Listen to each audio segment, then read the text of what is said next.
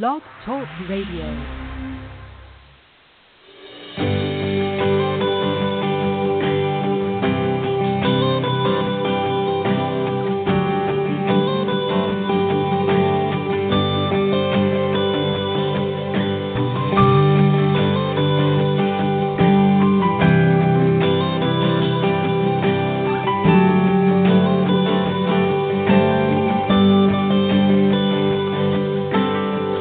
I feel that chill, smell that fresh cut grass. I'm back in my helmet, cleats, and shoulder pads. Standing in the huddle, listening to the call. Fans going crazy for the boys that fall. Hey everybody, welcome to the fifth quarter with Coach Johnson. I'm your host, Dave Johnson.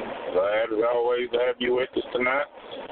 We got a lot of football to talk about, some women's football, college football, and the NFL. So also got Coach Mike Wallace going to be joining us here in just a few minutes as well. Something I heard yesterday as I was riding down the road just really blew me away. I still can't get over it, and I heard it on ESPN radio last night, as a matter of fact, that pro NFL player quit at halftime. I can't wrap my head around that, and all the football players that are analysts now, they are just, stoked about it, and just plumb pissed and everything else that somebody would do that. And, myself personally, I always, I played on a high school team, and unfortunately, we weren't any good. We played in the tough conference, and, I had all kinds of friends that would, come and quit, and, well, you ain't any good and all that. I took offense to it, and I'm going to tell you, as a player, as a coach, teammate, whatever you want to call it, when you quit on me, if we were friends, we're not friends anymore. I don't get it. With football being the ultimate team sport, it takes everybody, and it just really, blew me away when I heard that, and it's crazy to think that we have, that people would even just do that. I really can't get over it, and especially, players that go through so much, and guys that wanted to be on there, and they made roster spots for this guy, I'm sure, and people they cut, and once he got the guaranteed money, they said that, it's all guaranteed. What he got is gone, or he got, now he's gone. It's crazy.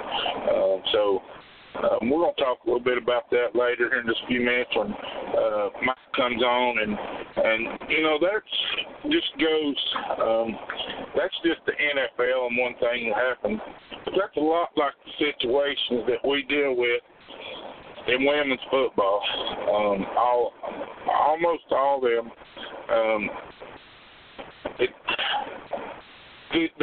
I just can't get over that. Football to me is the ultimate team sport, and so many of these girls, not just the girls, but the girls playing women's football, they want to make it about them, and there is a lot of them that can just be happy to be on a good team, and have play and love the sport and all that. Then you have a bunch that it's all about me, and it's not about the team.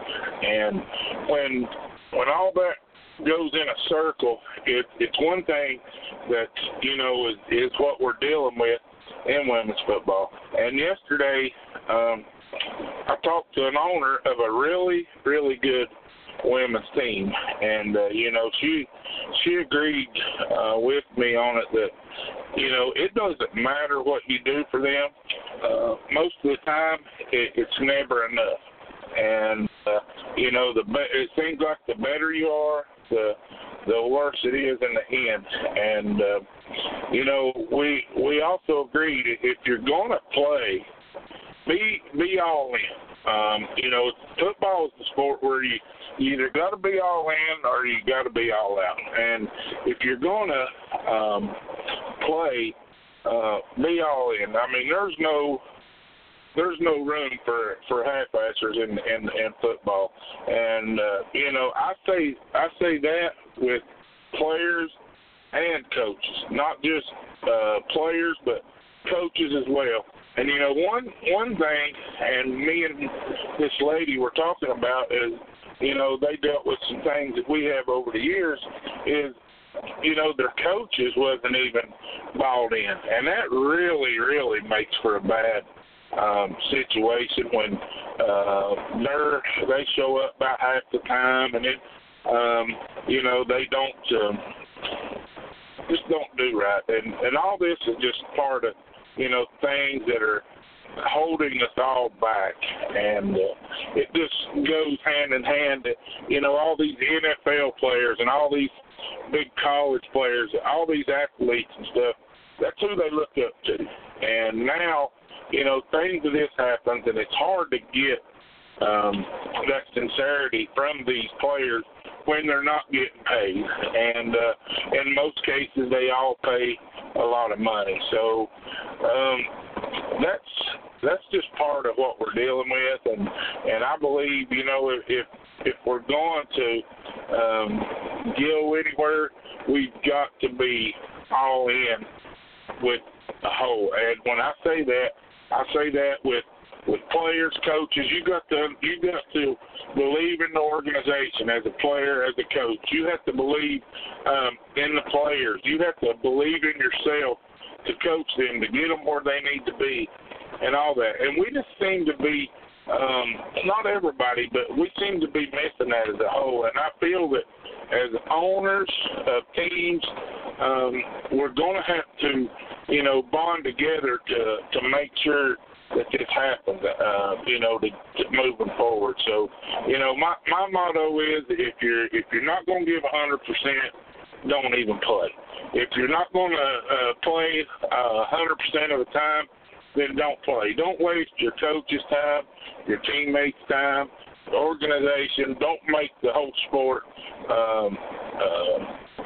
I don't know the lack of words, but, don't make the whole sport suffer because you want to be a half-asser and not put in 100% like a lot of us do. So, for the sake of the teams and the other coaches and football in general, be the ultimate team sport, team player in the ultimate team sport. So I want people to think about that. And it just goes hand in hand with what we've seen with this pro player yesterday. I think we've got Coach Mike on the line. We'll get him on here now, talk about some college football, some pro stuff. He's been at home getting to watch a lot more than me. So how about it, Coach? You there? Yeah, I'm here. Can you hear me? Yes, sir. Yes, sir. Hey, tell me, what did you think about that situation? Well, for words, I guess since we're on internet radio, I could use certain words, but I'm not going to. Look, let me tell you, this is a clear case of an individual who is not aware of how big the sport is and how much bigger it is than him.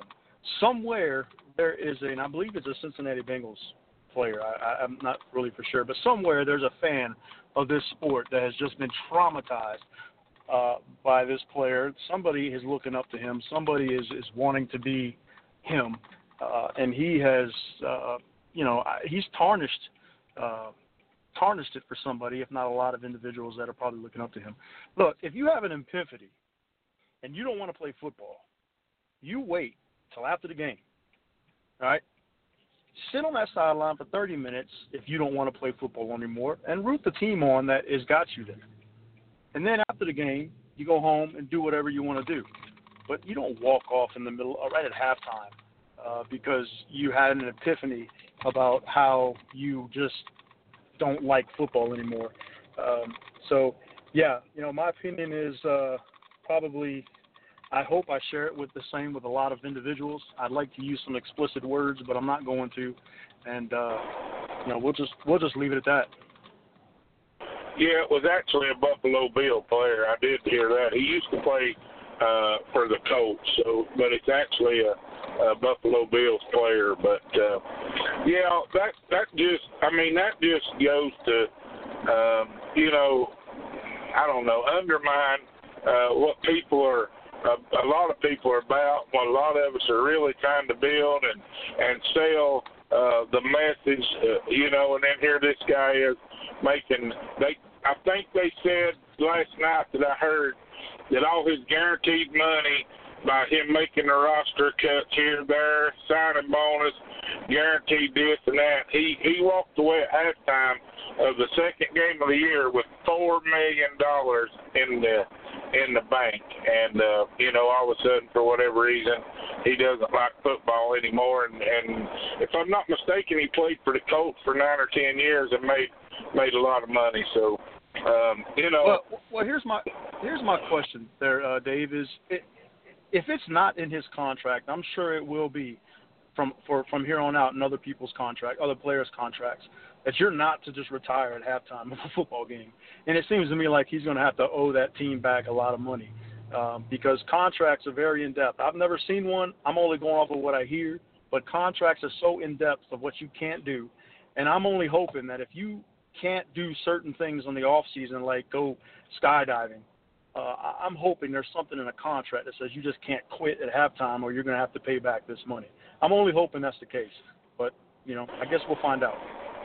Well, last night they had Ian Fitzsimmons on there and then another guy, and they broke down his contract. And by the way it reads, now they may go after him or whatever and sue, but the way it reads, he got a guaranteed signing bonus by passing signing, and then he got a bonus when he passed the physical, and then he got a bonus by making the 53-man roster, and then he got another bonus by making another 46-man roster or something, whatever they do. I'm not sure what that means, and all that. And they did leave money out there, but all this is bonuses and guaranteed money that they said he got, and it was a little over $4 million that they said he banked last night that, they're probably going to go after him for. But as far as they were looking at his contract, they said, and that was how much he got away with, and there was no clause in there at that time on any of that particular money. Well, it's just wow. If he's getting away with it, he's getting away with it. But I'm sure it'll be in contracts from here on out that you're not to just walk off and leave your team high and dry at halftime of a football game just because you had an epiphany that you want to play football. I think it's sad and again, really not even worth talking about. That's just how much I'm just really upset with the whole situation. Right. Well, while we're on NFL, we'll go ahead and talk about that some before we get into college. I did get to see some football games on Sunday. I was in South Hill, Virginia, waiting, and there was some really good games on there and a lot of close games. I did hear today on a radio station that people have written off the Seattle Seahawks and are very, very disturbed, upset with the Pittsburgh Steelers and the way they've been playing, and the Antonio Brown situation. He didn't show up for practice yesterday. They said they seen video of Le'Veon Bell in Miami riding jet skis. So what have you watched more of that than I did, and what are you hearing about all that? Well, first I'll start with the Le'Veon Bell. Listen, Le'Veon Bell is holding out. It's money. It's a money issue. It's his issue with the team and the money. So, if he's out riding jet skis, I mean, again, that's an issue between him and the Pittsburgh Steelers. I've heard several linemen say that, hey, if I'm here working hard, he should be working hard. There are just some things you don't talk about, and one of it is another player's money. And I think they're going to try to move on from him. I don't know everything that I've ever heard or seen on ESPN that they are, they're just kind of waiting the situation out. Right. Well, I don't really know what's going on with him. I heard him today talking that he was down there riding jet skis, and the fact that they're 0-1-1, and they're in real trouble. As far as that, they just flat out actually been outplayed in 2 games. In my opinion, I seen bits and pieces of that game on Sunday, and if the Browns had a kicker, they would have beat them. So I'd imagine that the Browns probably had a tryout yesterday for kickers, because the kicker missed 2 field goals and an extra point in that game against the Saints. They really just outplayed the Saints, I thought. I did get to watch part of that, and Tyrod Taylor threw a interception late in the game on his own side of the field that give the Saints the lead, and of course the Browns had a chance to take the lead on the kicker missed the extra point. So I'm not sure what's going on there either, but I'd imagine the Browns had a tryout for a kicker yesterday, or they would have if I owned the team. So I think Coach might be having some difficulty with his phone there. I'm not sure. I'm actually back. Can you hear me? Can you hear me, Dave? Yeah, okay. Yeah, I can hear you. I was talking about the Browns kicker. They flat out outplayed the Pittsburgh Steelers in the first game and the Saints yesterday. So the Steelers are lucky not to be 0-2. So I know this. I've heard a lot of disgruntled Pittsburgh Steeler fans.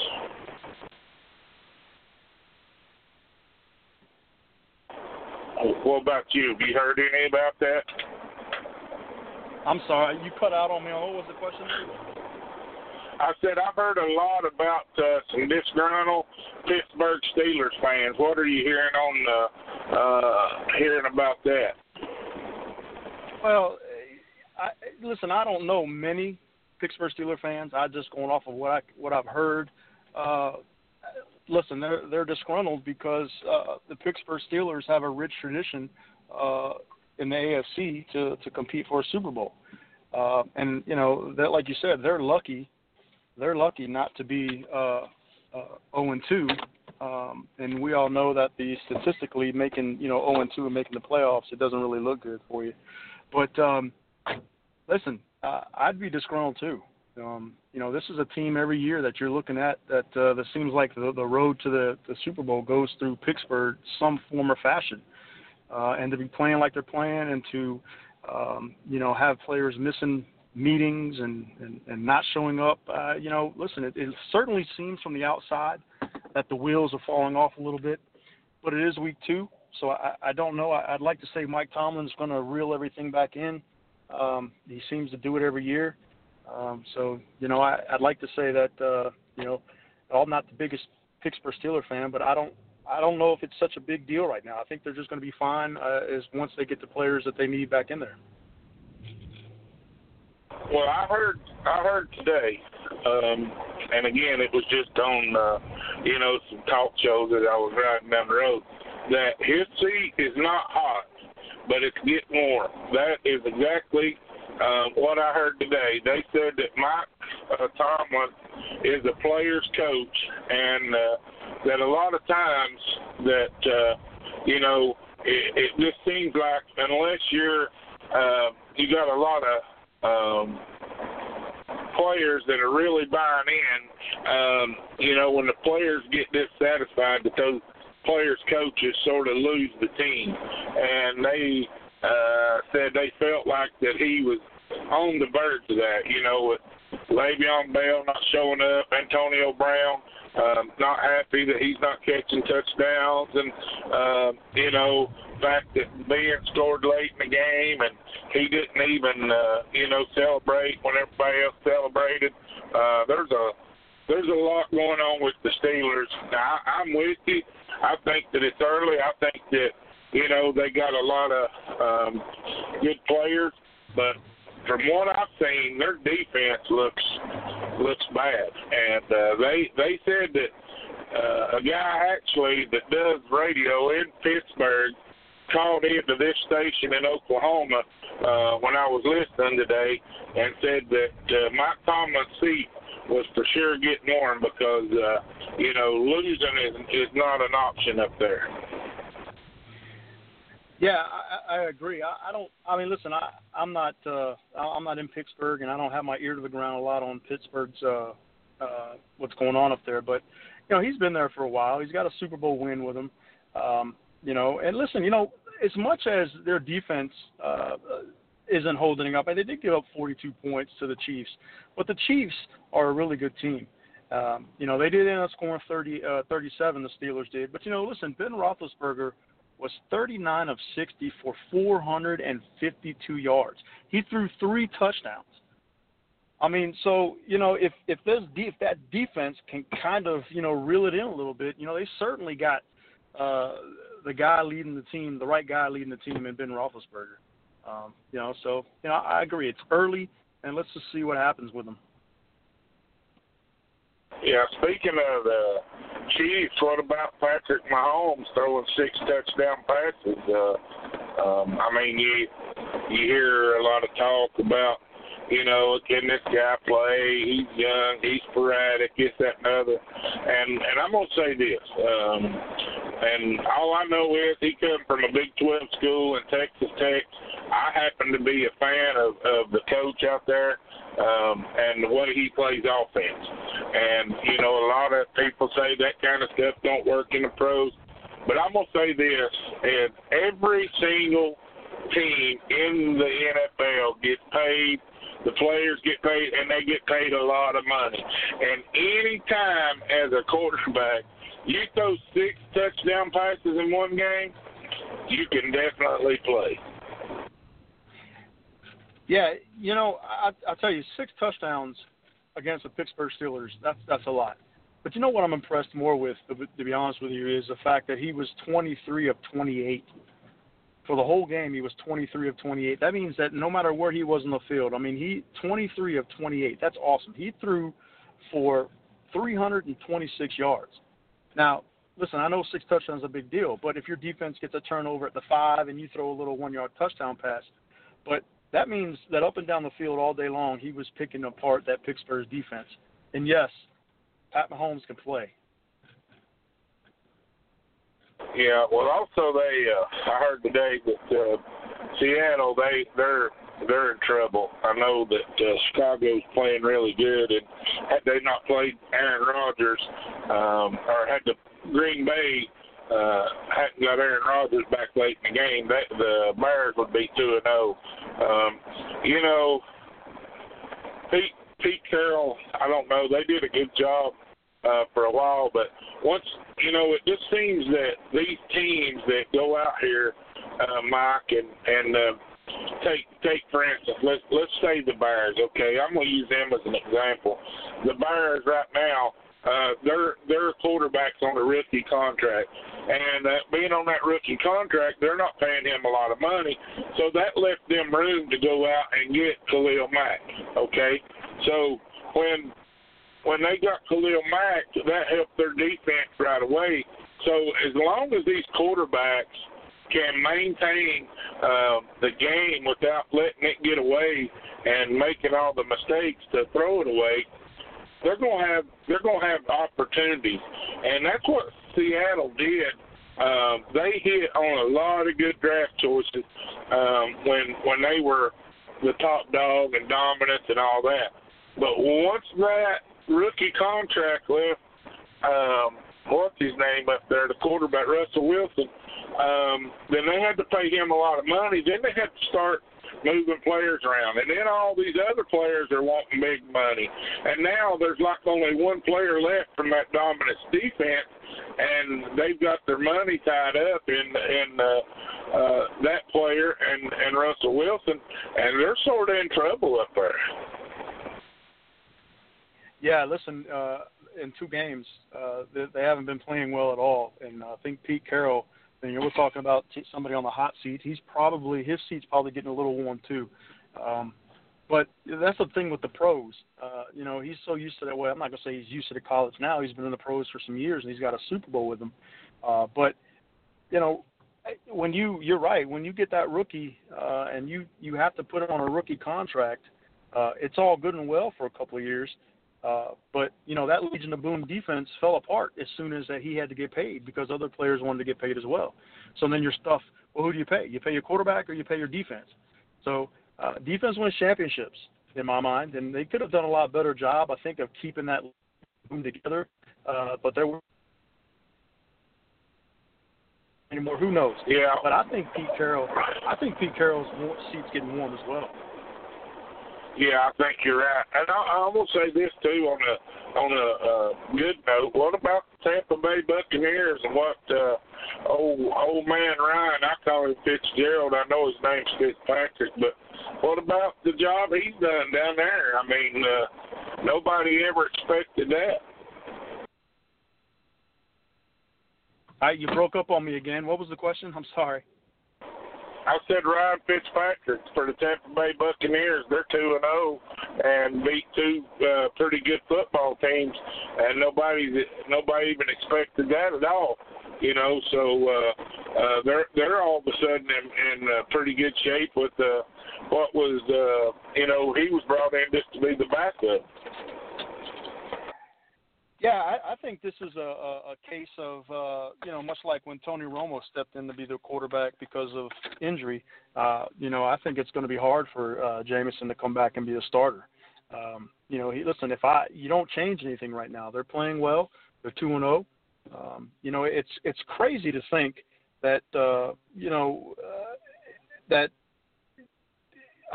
guess it's crazy to think that Jameson, for everybody to put all their eggs in Jameson basket. Listen, here's what Fitzgerald did. He was 27 of 33. He had 402 yards, 4 touchdowns, and he threw 1 interception. That's awesome. Listen, that defense in Philadelphia that's the defending world champions, and he torched them. Listen, right now I think Fitzpatrick, is doing good things, and it looks like he's probably, if I was the coach over there, I would think hard about Jameson even getting some reps with that first team.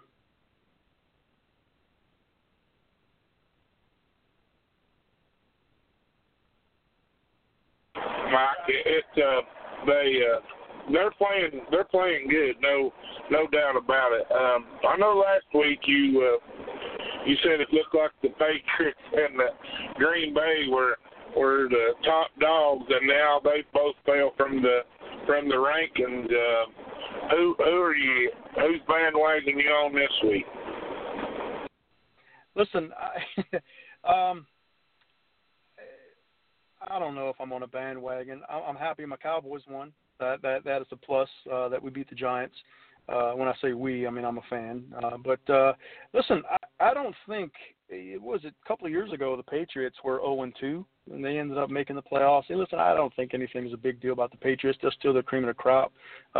Teams are still out there to gun them. Everybody knows in the league right now that they are that this is only week 2 going into week 3, and that the Patriots are going to make adjustments, and Belichick is going to have his team roaring to come back and play. The Jaguars were a playoff team. They were in the AFC, they were in their championship game. But what they did to the New England Patriots, you shouldn't be taken lightly. But I still think Green Bay and I still think the Patriots right now, even though they had an off week, I still think they're the two teams that could very well end up being in the Super Bowl. Well, you know, one stat that blew me away, and I was really, really surprised, was they showed it said too hot, seat too hot or something. I'm not sure what it said during the game, but in games, in Tom Brady's hottest games that he's played, they are now like 1-6 when the temperature is over 88 degrees. Did you see that? I did. It was 95 plus, and it was 100 degrees on the field, 100 plus. I did see that. But listen, they don't get too many hot games up there, I guess, in New England. But that's just a stat that I just think hopefully the problem with that stat is that the weather's only going to get cooler. It's not going to stay 90 degrees. So, hey, listen, I think if you beat Tom Brady while you got the upper edge, enjoy it while you got it, because I think when the weather starts to get cooler, I mean, he's just, he still was 24 of 35. He had 234 yards. 40 years old, and he's out there playing the hardest position of all the sports. Yeah, they actually looked terrible, though, I thought. They didn't look like themselves at all. They weren't in any kind of rhythm. They took Gronkowski out of the game. But, man, what about the plays their defense give up? And don't get me wrong, that guy, Blake Bortles, was throwing some perfect balls, and those receivers were making some great catches. But, man, they didn't look good at all, the New England Patriots did. And I imagine whoever they play this week is probably going to be rough, because I'd say they went back to the grind. And then also Jennifer told me today they signed Josh Gordon, so they just added, some somebody to stretch the field that they really didn't have, I don't think. And so I think they're going to be all right. And I think Green Bay also is going to be all right. But who else? You watched a lot of those games. I know Carolina got beat. Whoever they played really got after Scam Newton, and who else is looking pretty good as far as the NFL goes? Well, Atlanta is the team that just beat Carolina. Atlanta is 1-1. I think Atlanta's looking pretty good. As far as the NFC, but you go through this every year about in week 2, and everybody's like, well, let's see who this and who's got this. I tell you who right now who I'm not impressed with. And right now it's the Raiders. I'm not impressed with the Raiders. We talked a little bit about this last week. I'm not impressed with the Raiders. I'm not impressed with their defense. I'm not impressed with their offense. I saw a stat was it yesterday or today? Khalil Mack, personally, just him, one player, has more sacks in 2 games than the Raiders have as a team combined. If you were just hoping that one player was going to turn your team around, certainly there are some other issues. The Colts looked really well. I love the way that Andrew Luck threw the football. I watched a lot of his game. He was 21 of 31 for 179 yards. Not a lot of yards, but he did throw 2 touchdowns. But he did throw 2 interceptions. But listen, if you ask him, I'm sure he'll say, hey, at least we got the win. And that's most important. They came back out, and they beat the Redskins 21-9. So I was impressed with the Colts. The Rams look pretty good. They're at 2-0 right now. They beat Arizona 34-0. Jared Goff he was 24 of 32 for 354 yards. He had a touchdown and an INT. So, but those are the teams right now that I think have really done a little bit here in week 2 to improve themselves. And of course, the Saints are the Saints. You can't never, Drew Brees he's so underrated. You don't hear him a lot in the conversation about what he means to his team. He was 28 of 35 for 243 yards with 2 touchdowns, and they beat Cleveland 21-18. Listen, Cleveland is 0-1-1, and I hear a lot about Cleveland. Everybody's saying Cleveland hasn't won a game, and this may. But listen, if you are a Cleveland fan or if a football fan, and you're watching the way Cleveland is playing, it's only a matter of time before these wins start to calculate up for the Cleveland Browns. Watch out for the Cleveland Browns. They might go on a winning streak and win 3 or 4 here this season. I'm not sure they're quite a playoff team, but they are definitely an improved team, and I love the way Hugh Jackson is coaching out there. Well, I just got a buzz in my ear also that the Denver Broncos, don't forget that they're 2-0 as well. And they just beat the Raiders and Seattle. Also, I've heard, I haven't got to see the Rams play. They may have the best defensive coordinator in the game, and Wade Phillips. But there were several analysts that, since I've been riding down the road, I listen to as many of those sports channels I can. They're swearing that the Rams are the best team in the NFL right now. And I know they got a great running back. Their quarterback's playing good. They got a good defense. They got a good defensive coordinator. So yeah, they may be the sleeper to win it all this year. Yeah, listen, they're playing well. There's no doubt about it. They're getting, Sam Bradford, though, I think he's kind of turned the tide a little bit. Or I'm sorry, not Sam Bradford, but he's playing for Arizona. But ever since they've let Sam Bradford go, they were struggling to find quarterback and struggling to do this. Sam Bradford, I thought, was overrated to begin with. But you're right. The Rams are playing really well. They're 2-0.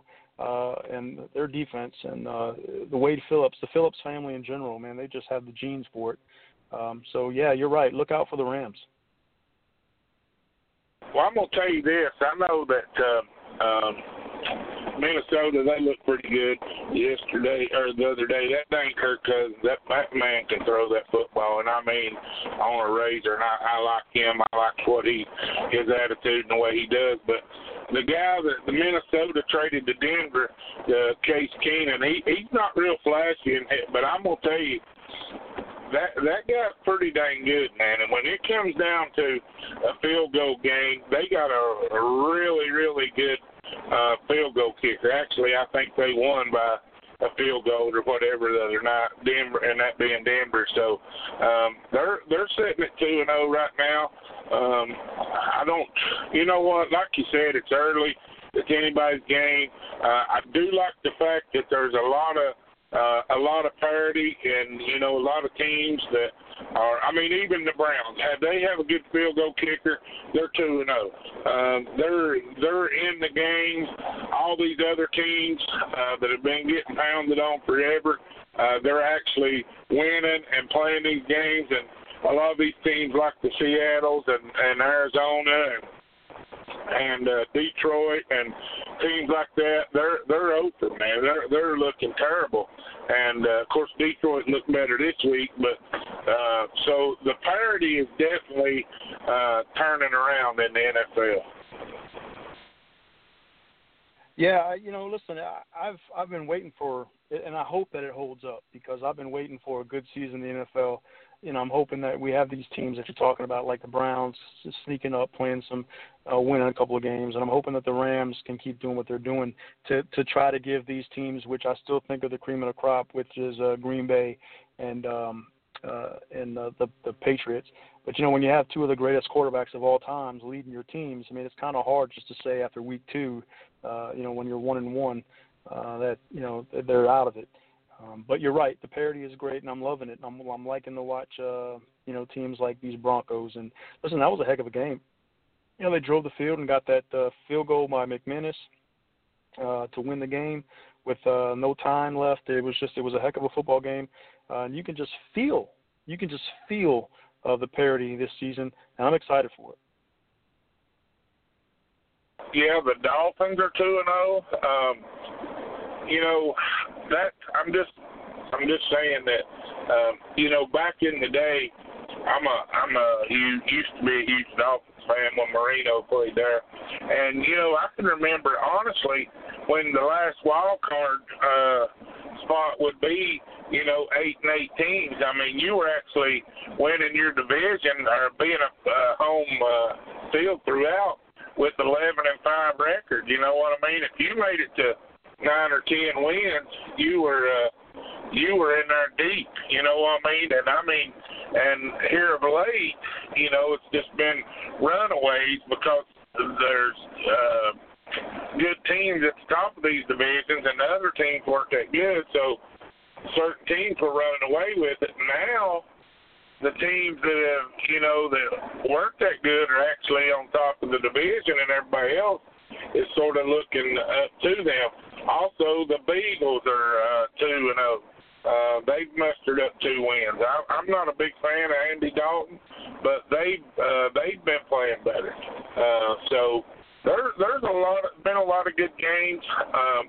Like I say, I like the fact that, you know, there's no guarantee. You know, I know there's no guaranteed wins ever, but, you know, when you look at it, used to on paper, you say, oh, this team's clearly better than this one, blah, blah, blah. I like the fact that right now every game is just that, and it's a game. Yeah, I do too. And, you know, it's interesting because, you know, when we come in and we're like, hey, we like the parity of this year in the NFL, but, you know, it's going to settle down probably about week 5, week 6. You're going to start seeing, maybe even week 7, you're going to start seeing the teams that have been there before maybe start to rise a little bit. And I think, you know, it could be a little overwhelming for some of these teams that just aren't used to winning. Like the Dolphins, for example, they're 2-0 right now, and it's great. It's great for football that the Dolphins are 2-0. But is it going to be great for the Dolphins week 7? Are they going to be 2-5? Are they going to be 5-5, or what are they? Or 5-2? What are they going to be?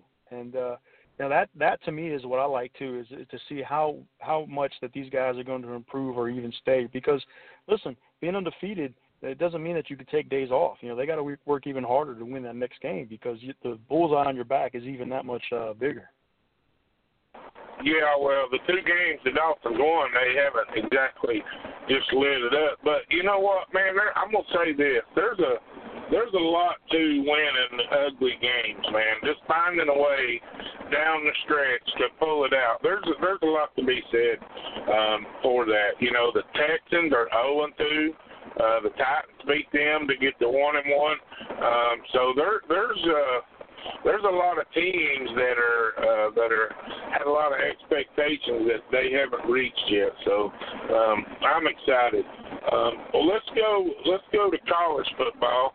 I know you watched a lot more of that than I did for sure, and I thought I was gonna have to talk you off the ledge, but being your Longhorns won Saturday and your Cowboys won Sunday, I think you're in a pretty good spot right now. Yeah, I'm certainly off the ledge, so to speak. I mean, the Cowboys they need to learn how to close games out. But like you said, an ugly win is better than a good loss, or if there is a such thing as a good loss. But you know, in college football, there wasn't a lot of surprises. You know, obviously, you know, Alabama.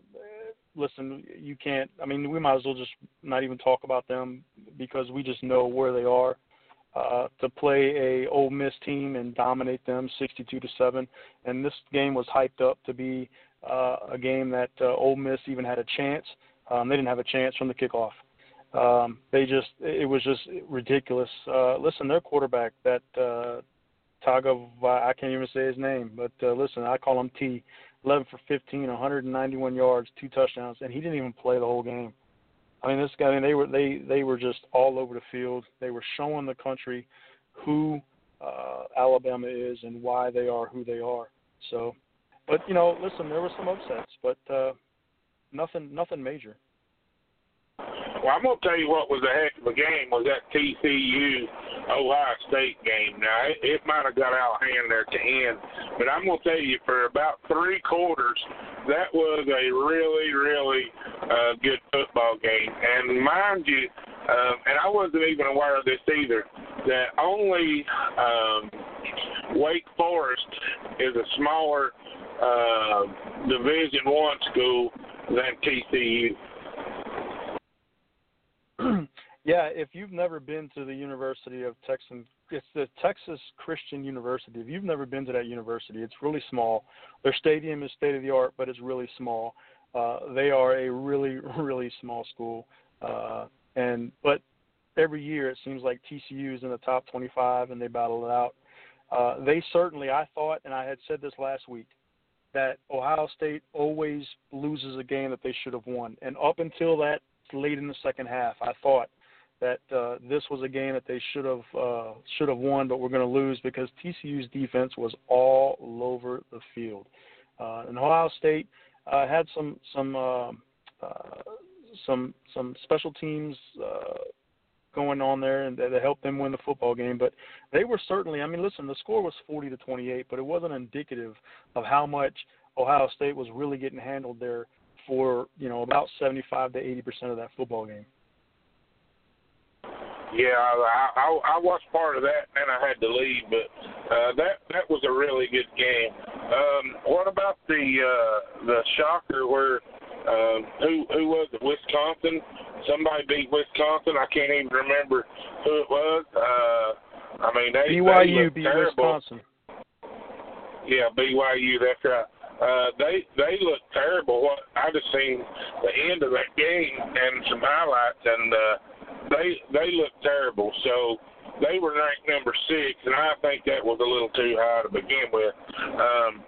But so Alabama's number 1, Clemson's number 2, Ohio State 3, Georgia 4, and Oklahoma 5. Is that how it is? Is that how it goes? No, right now it's Georgia is, well, let me see what we got going on here. Georgia was ranked 3. Now, I don't know, did they go down? It says here, I'm looking right now, Georgia's moved up to the number 2 spot. I don't know how accurate that is. I'll have to look into that. But Georgia, Alabama, Georgia, Clemson is now number 3. Ohio State's number 4, and Oklahoma is number 5. The Oklahoma played a good game. Listen, they got a quarterback in Murray who I think is probably going to be a Heisman Trophy candidate. If not next year, the year after that, he'll be in the running at some point. But Oklahoma right now is but they're on the outside, kind of looking in. But they have probably as good a chance as anybody else in the top 5 to win a national or to at least play for the national championship. I'm not going to say win because we know it's going through Alabama, barring something catastrophic. But let me tell you who I was really impressed with was LSU. LSU went to Auburn. And they beat Auburn 22-21. It was a last-second field goal. But LSU was ranked 12th, and they went to Auburn to play War Eagle at Auburn, and they looked good. This LSU team in the SEC, to me, if I know it's early in the season, but if I had to pick a team that I think could challenge a little bit with Alabama, it would be this LSU team. I'm not saying in any way that they would beat them, but I think it would be a little more competitive than we would think. Well, we'll find out in a few weeks because they're on their schedule. They play in that West. I watched that game too, and yeah, that was a really good game.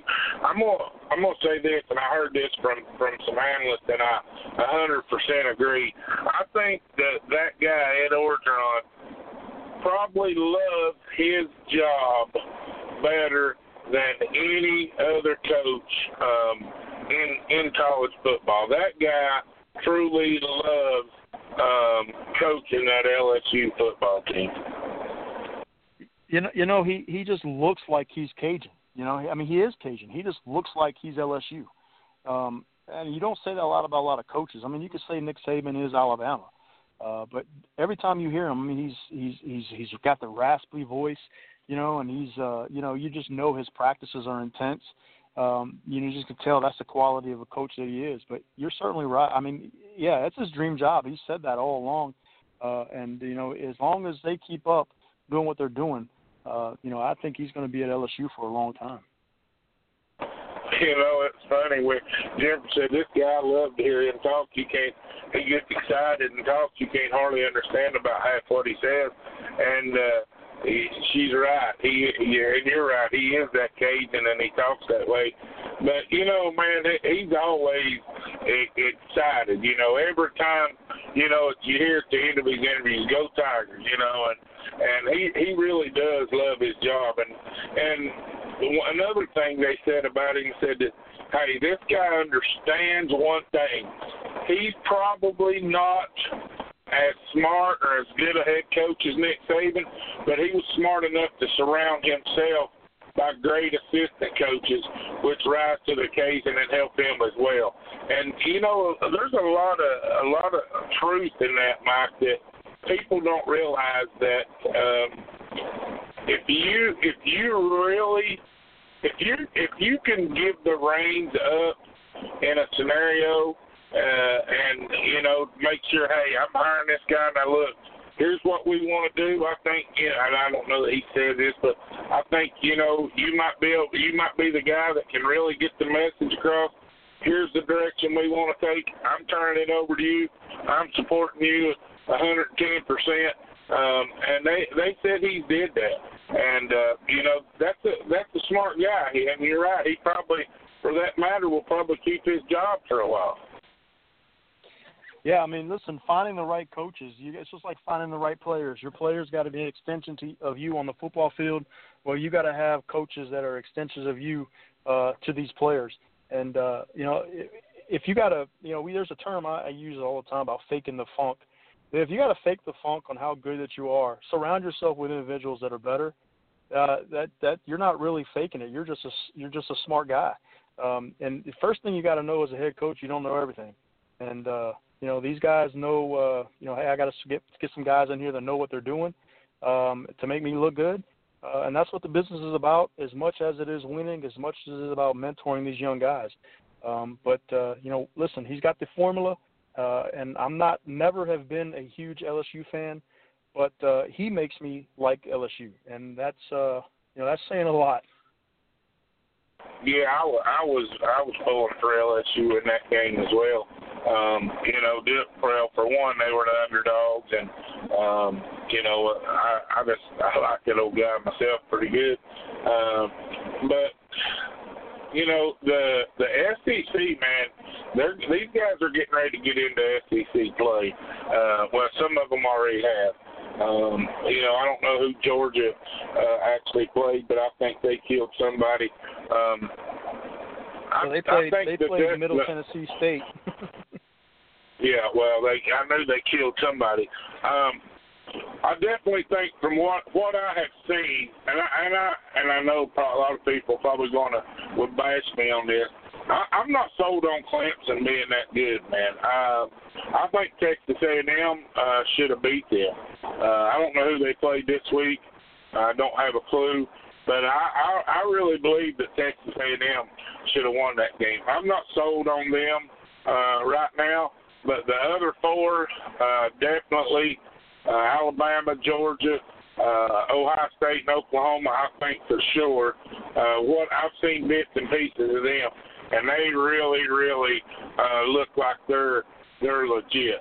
Now, other than that, I haven't really seen any other teams that I thought was dominant or might challenge. And I'm not saying that Clemson may turn out to be the best team, but they clearly didn't look that good against Texas A&M, in my opinion. And I thought Texas A&M should have won that game. And speaking of Texas A&M, I think they play Alabama this week. So I guess we'll see how good Alabama is. Yeah, they do. They play. It's Texas and Alabama next Saturday, or Texas A&M and Alabama, number 1 against 22. I'll just say, any team playing Alabama, you're playing the cream of the crop. You're playing an NFL team that's playing college. They're going to be ready. Texas A&M, I expect them to play a little better. I expect them to put up a little fight maybe early. They have beaten Alabama in the past, I believe it was, when they had, what's that boy that was quarterbacking for them that won the Heisman? But Johnny Manziel. Yeah, I just Johnny Manziel. I don't think it's going to happen. But Texas A&M will probably play better. Listen, just to go back to what you're talking about, Clemson. Clemson played last Saturday. When they were playing, they played Georgia Southern and beat them 38-7. And a big reason why they dropped to number 3 was because Georgia, who played Middle Tennessee, had beat them 49-7. So you can already see right now that it's gearing towards who's given what as far as points, how you're performing against teams you should play or beat handily. So that's why Georgia has moved up to number 2. That only my guess. I'm not sitting in the room making those judgments, but just based off of that score and how they played, certainly Clemson at the number 2 team probably should have put up some more points and played a lot better, which is why they're not number 2 now. Yeah, well, I mean, I like their coach. Don't get me wrong. I like that Dabo Swinney guy. I like what he stands for and the way he goes about things. I really do like him. And they're pretty close to us. I mean, they're really close to us, and I like that guy. But I'm just telling you, I personally did not think they looked that good at all against Texas A&M. I thought Texas A&M got screwed on a few plays that really give Clemson that game. A couple of those calls were so bad that it gave Clemson the game. But, who was Clemson? But the bad part of that is who's on their schedule now. And, I mean, Clemson, who's on their schedule now that might have a chance to beat them. I mean, we know Miami's sort of struggling. They're not what they were. They play in that ACC, and those teams are just not up to par. I mean, Texas A&M is not even ranked. I don't think they're way far down in the SEC, and they and like I said, I think they should have beat them. So there's a good possibility that Clemson will run the table from here on. Well, yeah, listen, they got Georgia Tech coming in Saturday, which Georgia Tech right now is 1-2, so Clemson's 3-0. Of course, Clemson's got to play Miami. Florida State's not an issue. But now this is just a case of that if this team is looking to make the playoffs, they're going to have to win these games that they're supposed to win, but not only win them, but win them handily and show and make it a non-issue when it comes to, hey, who's going to be in the playoffs as far as, listen, Clemson's beating teams, but they're not beating teams like, say, Georgia's beating them, or they're not beating teams like LSU is beating them. It's a long season, but Ohio State certainly looks like they got Tulane next week. They're 3-0, so A&M right now is 22nd. Miami is 21st. So these are two teams, or one team in the ACC that's ranked 21 in the top 25. So, who knows? Barring something catastrophic as far as teams, Clemson just having an all-out fallout. You're right. Running the table in the ACC shouldn't be that difficult for them. Yeah, I mean, really, like I said, and look, Texas A&M very well might beat Alabama this week.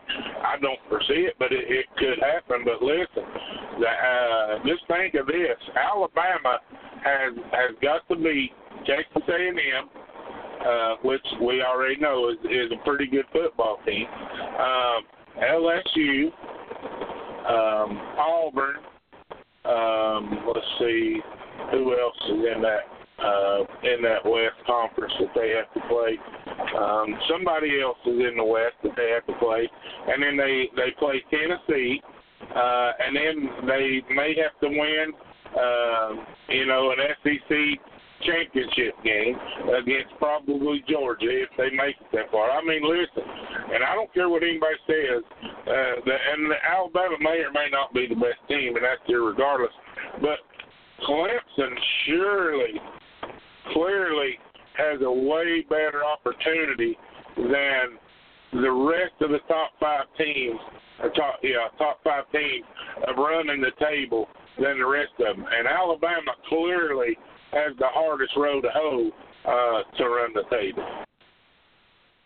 Yeah, but that becomes more of a conference issue. Now, listen, Clemson, when they do play these big schools like Alabama, it's a little bit of a game for a little while. They're physical and they can play with them. They have athletes, but certainly the ACC is not anywhere near as competitive as the SEC. Looking at Alabama's schedule, they got Texas A&M, they play Louisiana, then they play Arkansas, Missouri, they play Tennessee, but then they get closer down to the end of their schedule. They're playing LSU. They're playing Mississippi State, which right now is 14th in the country.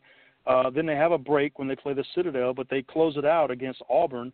And listen, that game is always a good game. So certainly Alabama has the hardest road to get to where they need to be at the end of the season. I watched the game. I didn't really watch it. It was on.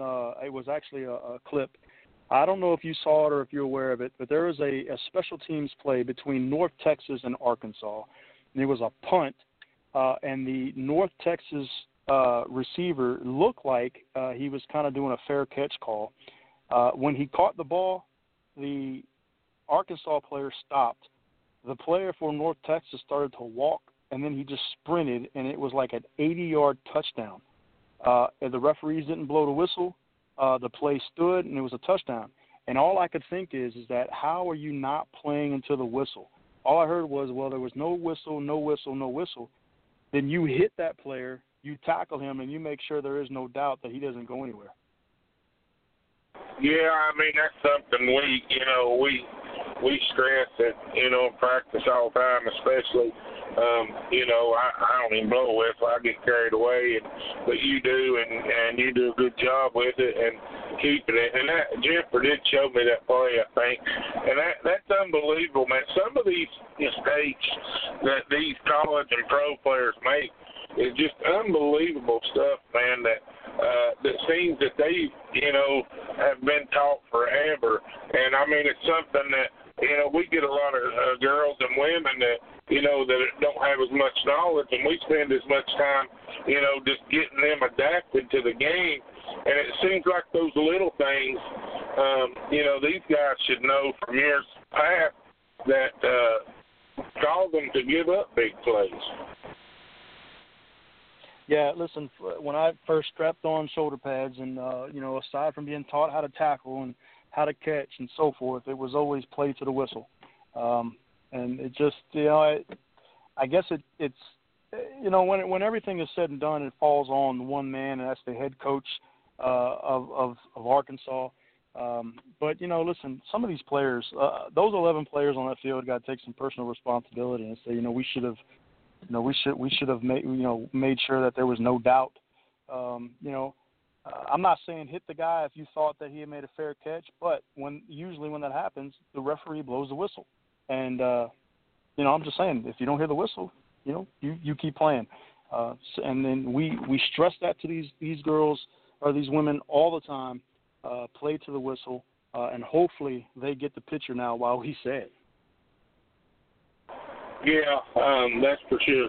Well, while we're talking a little bit about women's football, I know the Tri-Cities Thunder has a tryout on September the 30th.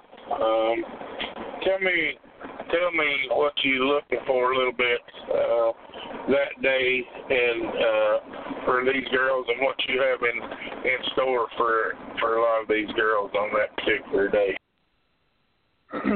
Well, we make it a mandatory for everybody, even if you're a returning player, that you've already been through the combine or the tryout. That we make it mandatory that you show up, because afterwards we end up doing some type of drills. But we also want other players there to cheer on these new ladies that are coming out to play football. And we're looking for athletes. And if you can come out and you're not an athlete, that's fine. I'm not just saying that, that's all we need are athletes. We really just want committed, able bodies that are wanting to be coached and that can commit their time to playing women's football as if they were committing time to a job. And that's very difficult. But if it was easy, not everybody would do it. So, or if it was easy, everybody would do it. I think that's probably what I should say. But we're excited. We got a lot of new, fresh faces coming out. We've been actively recruiting more since I've been here in the last few months. Listen, you're going to come out and you're going to get timed in your 40. You're going to get timed in the 20. You're going to get timed in the box drill. You're going to get timed in the shuttle run. And then we'll move to some untimed events. We'll do some agility drills and maybe run some routes, depending on the players that we have trying out for positions. We can have quarterbacks throwing some routes. We'll see what we got as far as running backs. One thing that we do probably more, I think, than maybe some other teams, and I don't know, everybody that if you're a player and you come out and you want to try out for a position, we try you out there for that position. You may not look the part, but you never know. So if you are, 300 pounds and you think you can throw the ball and be a good quarterback, we'll give you a look. At the end of the day, we make the best decision for the team, but we will let you, at least go out for that position. It is what it is at the end of the day, but, I think we do a pretty good job of that. But we're looking for committed women that want to come out and play football and be a part of something bigger than themselves. We're excited for this new season. A lot of fresh faces, and we got some really good returners. And, hopefully it's going to be an exciting season for us. Well, speaking of some fresh faces, there's some of these girls that I haven't even seen. I obviously, stepped away from being the head coach for a reason. I had so much going on and all that, and, knew that was coming about. Is why we made the transition. And some of these girls that I don't even know or haven't even seen. So tell me, what do you have actually? What are we going to be looking at? Are we going to be looking at some good skill players with a lot of hard work, commitment, dedication, or what are we looking at these girls in certain positions right now? Well, right now we have we got about five new faces that are coming on as far as being skill positions. I think we got a couple of receivers.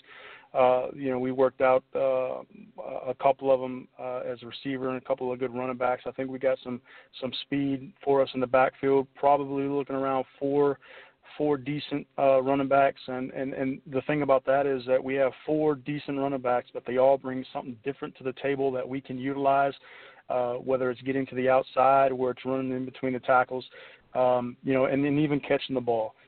So that's exciting for us. We got some decent size in the receiver position that we have. Obviously we've seen them work out once, but they can catch the ball. We got some speed, I'm hoping, on the outside as much as anything, something to counteract our running game, something where we can throw that deep ball. Real excited about being able to throw the deep ball this year. Got a couple of quarterbacks going out for it this year. So, that in turn for making our offense a lot better and being able to spread the field and to, attack defenses in different ways as opposed to just lining up and trying to get them, running the ball, which we did effectively last year, but it was really hard because, everything was condensed inside the tackles. And it helps us defensively when we got some players. We're recruiting a girl right now out of a high school. She plays on the local high school team that we think is going to be a decent, actually a really good linebacker for us. So we think she's going to help us on the offensive line. She's got it ahead of schedule as far as, or ahead of everybody as far as knowledge. She's out there right now being physical with these guys. So hopefully that transition for her will make her even better. So defensively, speed is going to be there in the secondary. We think the speed there in the linebacker position is going to be there. We think our offensive line, although we're kind of depleted right now, but we've been depleted here in years past, and we've managed a little bit. But we're also looking for linemen to come out too. If you're in hearing range and you're in the Tri-Cities and you want to play football and you're a lineman, come on out on the 30th. We definitely can use you. Well, speaking of, what is this, your fourth year with the team, third or fourth year? In your years of being with the team, what do you feel has been the hardest thing for us to recruit? Well, I think without a doubt, linemen. We've ended up here in the last, the years that I've been here, we've kind of made linemen out of players that aren't linemen, hoping that they can just hold their own. mainly because listen, it takes a special person to be a lineman in men's football. But when you're coming out in a women's team and you're a lineman, usually that means that the confidence in yourself, unless it's because you think you're out of shape or you just don't want to put in the work to get better, and we try to relay the message that you don't have to be, honestly, you don't have to be in the greatest shape. We'll get you there, but definitely linemen. And I think skill position players, we always seem to manage and do well on that, but definitely linemen on both sides of the football, defense and offense. That's certainly been the hardest. Yeah, the first year we had a team, I'm forever, and I made this statement to Jennifer when we were recruiting and trying to get this team going. Man, it seemed like all we were getting were linemen. I mean, seriously, that was all we were getting. And, of course, most of them left. We only have her. Her and Caitlin are the only two original girls from the original team.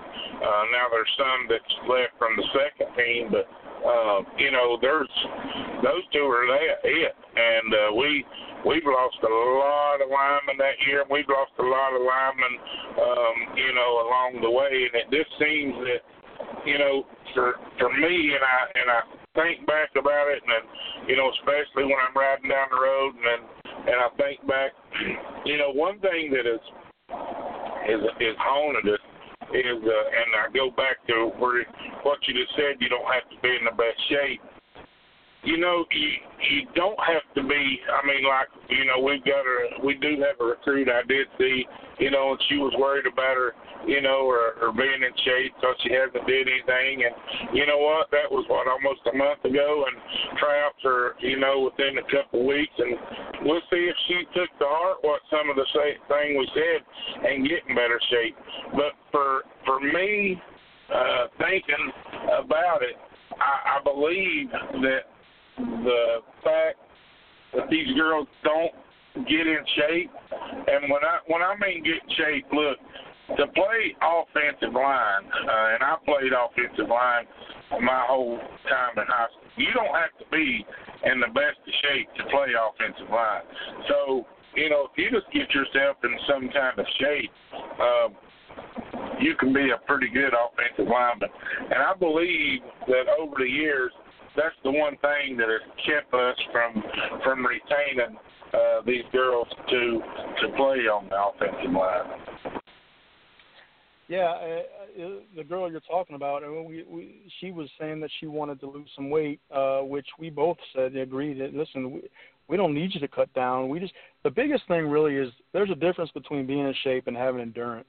And endurance just means you're going out there to sustain movement for a longer period of time, as opposed to being in shape to where you can do multiple things. If offensive lineman, for us, how we like to preach it is, if we can get your endurance to where you can play, multiple series, and get out there and play without having to come in and coming out. Endurance is part of being in shape, but that's really key for us. So when I say, hey, you don't have to be in the greatest of shape, we just really mean that, hey, we're going to get your endurance to where it needs to be because of the way we practice. So, but it's hard when you're having 5 or 6 linemen, and listen, even players in the NFL and college need to take breaks, but you don't see a lot of linemen coming out unless they're injured on the offense. And so it's a lot of it is they're in shape, but their endurance is really key for them. Well, it's like, we talk and you talk, there's two positions in the game of football on the offense side of the ball that's pretty much a do not substitute, and that's the offensive line and your quarterback. Those are the two positions that you want solidification at, to make sure that they get that unity, that they get all this stuff at repetition, and Jen knows what Steph's doing, and blah, blah, blah, and on down the line to whoever's playing next and whatever. And that's the one place on the offense, you can sub in backs, you can sub in receivers and tight ends. those are the two positions that you don't want to sub at. And, you know, I've preached and preached and preached to these girls for years. Now, a lot of them may even quit because they wanted to play defense. And, you know, and my motto is, look, if you're not in shape enough to play offense, you certainly can't play defense. And we see that in the, you know, in the NFL. Even those guys playing defensive line, they sub a lot out along that defense. Now, you see very few substitutions at middle linebacker and in the defensive backs. But they sub a lot on defense. And those are the positions, though, on offense that you have to have your job taken care of. And when I say that, I mean you have to know, we have to know as coaches that I can depend on you unless you get an injury or something, which anything can happen, that I can depend on you to take every snap on that offensive line. Yeah, you're absolutely right. And that's one thing that, you know, aside from having the lowest numbers, you know, having 5-6 linemen, when, you know, we'd like to be in around of 9 and 10 linemen for substitute purposes, just in case of injury, bar injury, you know. But, yeah, you're absolutely right. You know, if you're on the offensive line, you're a 4-down player every series. And, you know, it has to be that way. But, you know, again, the toughest thing for us is when we're having those to put individuals in position that don't play that position. And it's really tough because, you know, they don't practice with them. And, you know, if you have 10 linemen and we're at practice, at least if somebody's coming in to substitute that they understand, hey, at least this is my job. But when we're putting somebody on the line that's normally a receiver, it doesn't work out for us much. And but no, you're right. The line and the quarterback. I mean, everybody else can substitute in and out, but you got to have that continuity with your offensive line and your quarterback. Yeah, and that seems to be the, you know, and it ain't just in women's football, but that seems to be the hardest thing to solidify in women's football is a good offensive line and a good quarterback as well. You know, we actually last year only played 2 football games where we had the same lineup in to start the game. Two games in a row. We only had the same lineup across the offensive line. And I'm going to tell you, at any level, well, just look at Tennessee. At the University of Tennessee, they're rotating a bunch of guys trying to find the 5 that work together. And I haven't even seen a game, but I listened to the ball calls as I was leaving town yesterday, and they were bashing them because they're not playing as a unit. And you think those guys have been playing football forever, and then we get girls, some of them just start playing when they come to us. And we changing up each week, you know, moving from guards to center and tackles to guard, blah, blah, blah. And that's a lot for these girls to take in. And, you know, like I say, these guys, they can pretty much play every position, but it's a lot for these girls to take in. And then you get in a game and different girls block different, so backs are having to read different blockers. I mean, all that stuff people don't realize makes them tough. And we only played 2 games where we had the same starting offensive line all year. Yeah, it's tough. It really is. And, you know, you talk about college. I just wanted to point something out, too. You know, like just say, for example, University of Tennessee, and they're struggling to find, I guess, more like their identity of who they are on the offensive line. You got to think, you know, college doesn't do a preseason. Their preseason game consists of teams out of conference, their lower level, you know, FBS teams that they can pretty much just beat up on. And in some cases, it backfires on them. But, you know, that for the most part is their preseason. And so they 9 times out of 10, teams like Tennessee won't even understand or won't even find an identity on an offensive line until about week 4 or 5 when they've been playing against the top-notch caliber team. But for us to have two games where we've had the same offensive line. It's amazing to me. I sit back and I just reflect on a lot of things that we've done in the past, and we've talked about this before, but just to have two games with the same offensive line played together and still be in a position at the end of the year, that's to win a championship. It's a credit, not only to how we do things, but how do these players, they're buying into what it is that we're trying to accomplish. And, we don't have too many players say that they don't want to go to the offensive line. A lot of them, they'll play out of position, and a lot of them will say we'll do it based off of, if that's what the team needs. But we're trying to get away from that. We're trying to recruit more playing. Again, if you can hear me and you're in the Tri-Cities area, the 30th of September, we're going to be at Indian Trail Middle School in Johnson City. It's going to be at 2 o'clock. So if you can hear me and you're interested in playing, please show up. You can find us on Facebook, and you can find us on the web. Just type in TricitiesThunder.com, and you'll find us. So I implore you, if you can hear us, do that, please. Well, they don't even have to be in the Tri-Cities area, do they? They can be anywhere as long as they want to play. It don't matter where they live, man. They can show up and play. I forget we're on internet radio. Yeah, for sure. Well, man, I appreciate you coming on, and keep up the good job, hard work, and thanks for getting us a bunch of staff and for everything you do. And I'll certainly be in touch with you. All right, man. It was a pleasure. Thank you. Yes, sir. All right, that's Coach Mike Wallace, head coach of the Tri-Cities Thunder, women's football. Speaking of women's football, a lot of, and I said earlier, it's you pay to play, or it's a different situation. We all do this just for the fun, and especially Miss J.C. Hawks there. She just loves women's football. I guess she would have to put up with all of us and to do all this stuff, all that she does with the radio and stuff.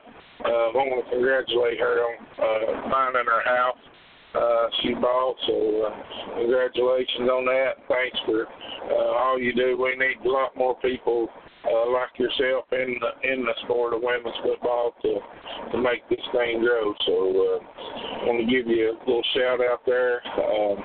Thank everybody for listening and tuning in, and we talk about a lot of stuff, a lot of different things. Of course, women's football is sort of idle right now, and the men are playing, so that gives us more ammunition. But if anybody is out there listening, or anybody wants to contact JC to come on the show and talk about your team, or talk about certain topics or things of that nature, for sure reach out to her, or you can get a hold of her and she'll book you to come on the show and talk women's football or whatever you got. So don't be afraid to give us a ring. With that, I'm going to leave it out there for till next Tuesday, and we'll see you then. Thanks for listening.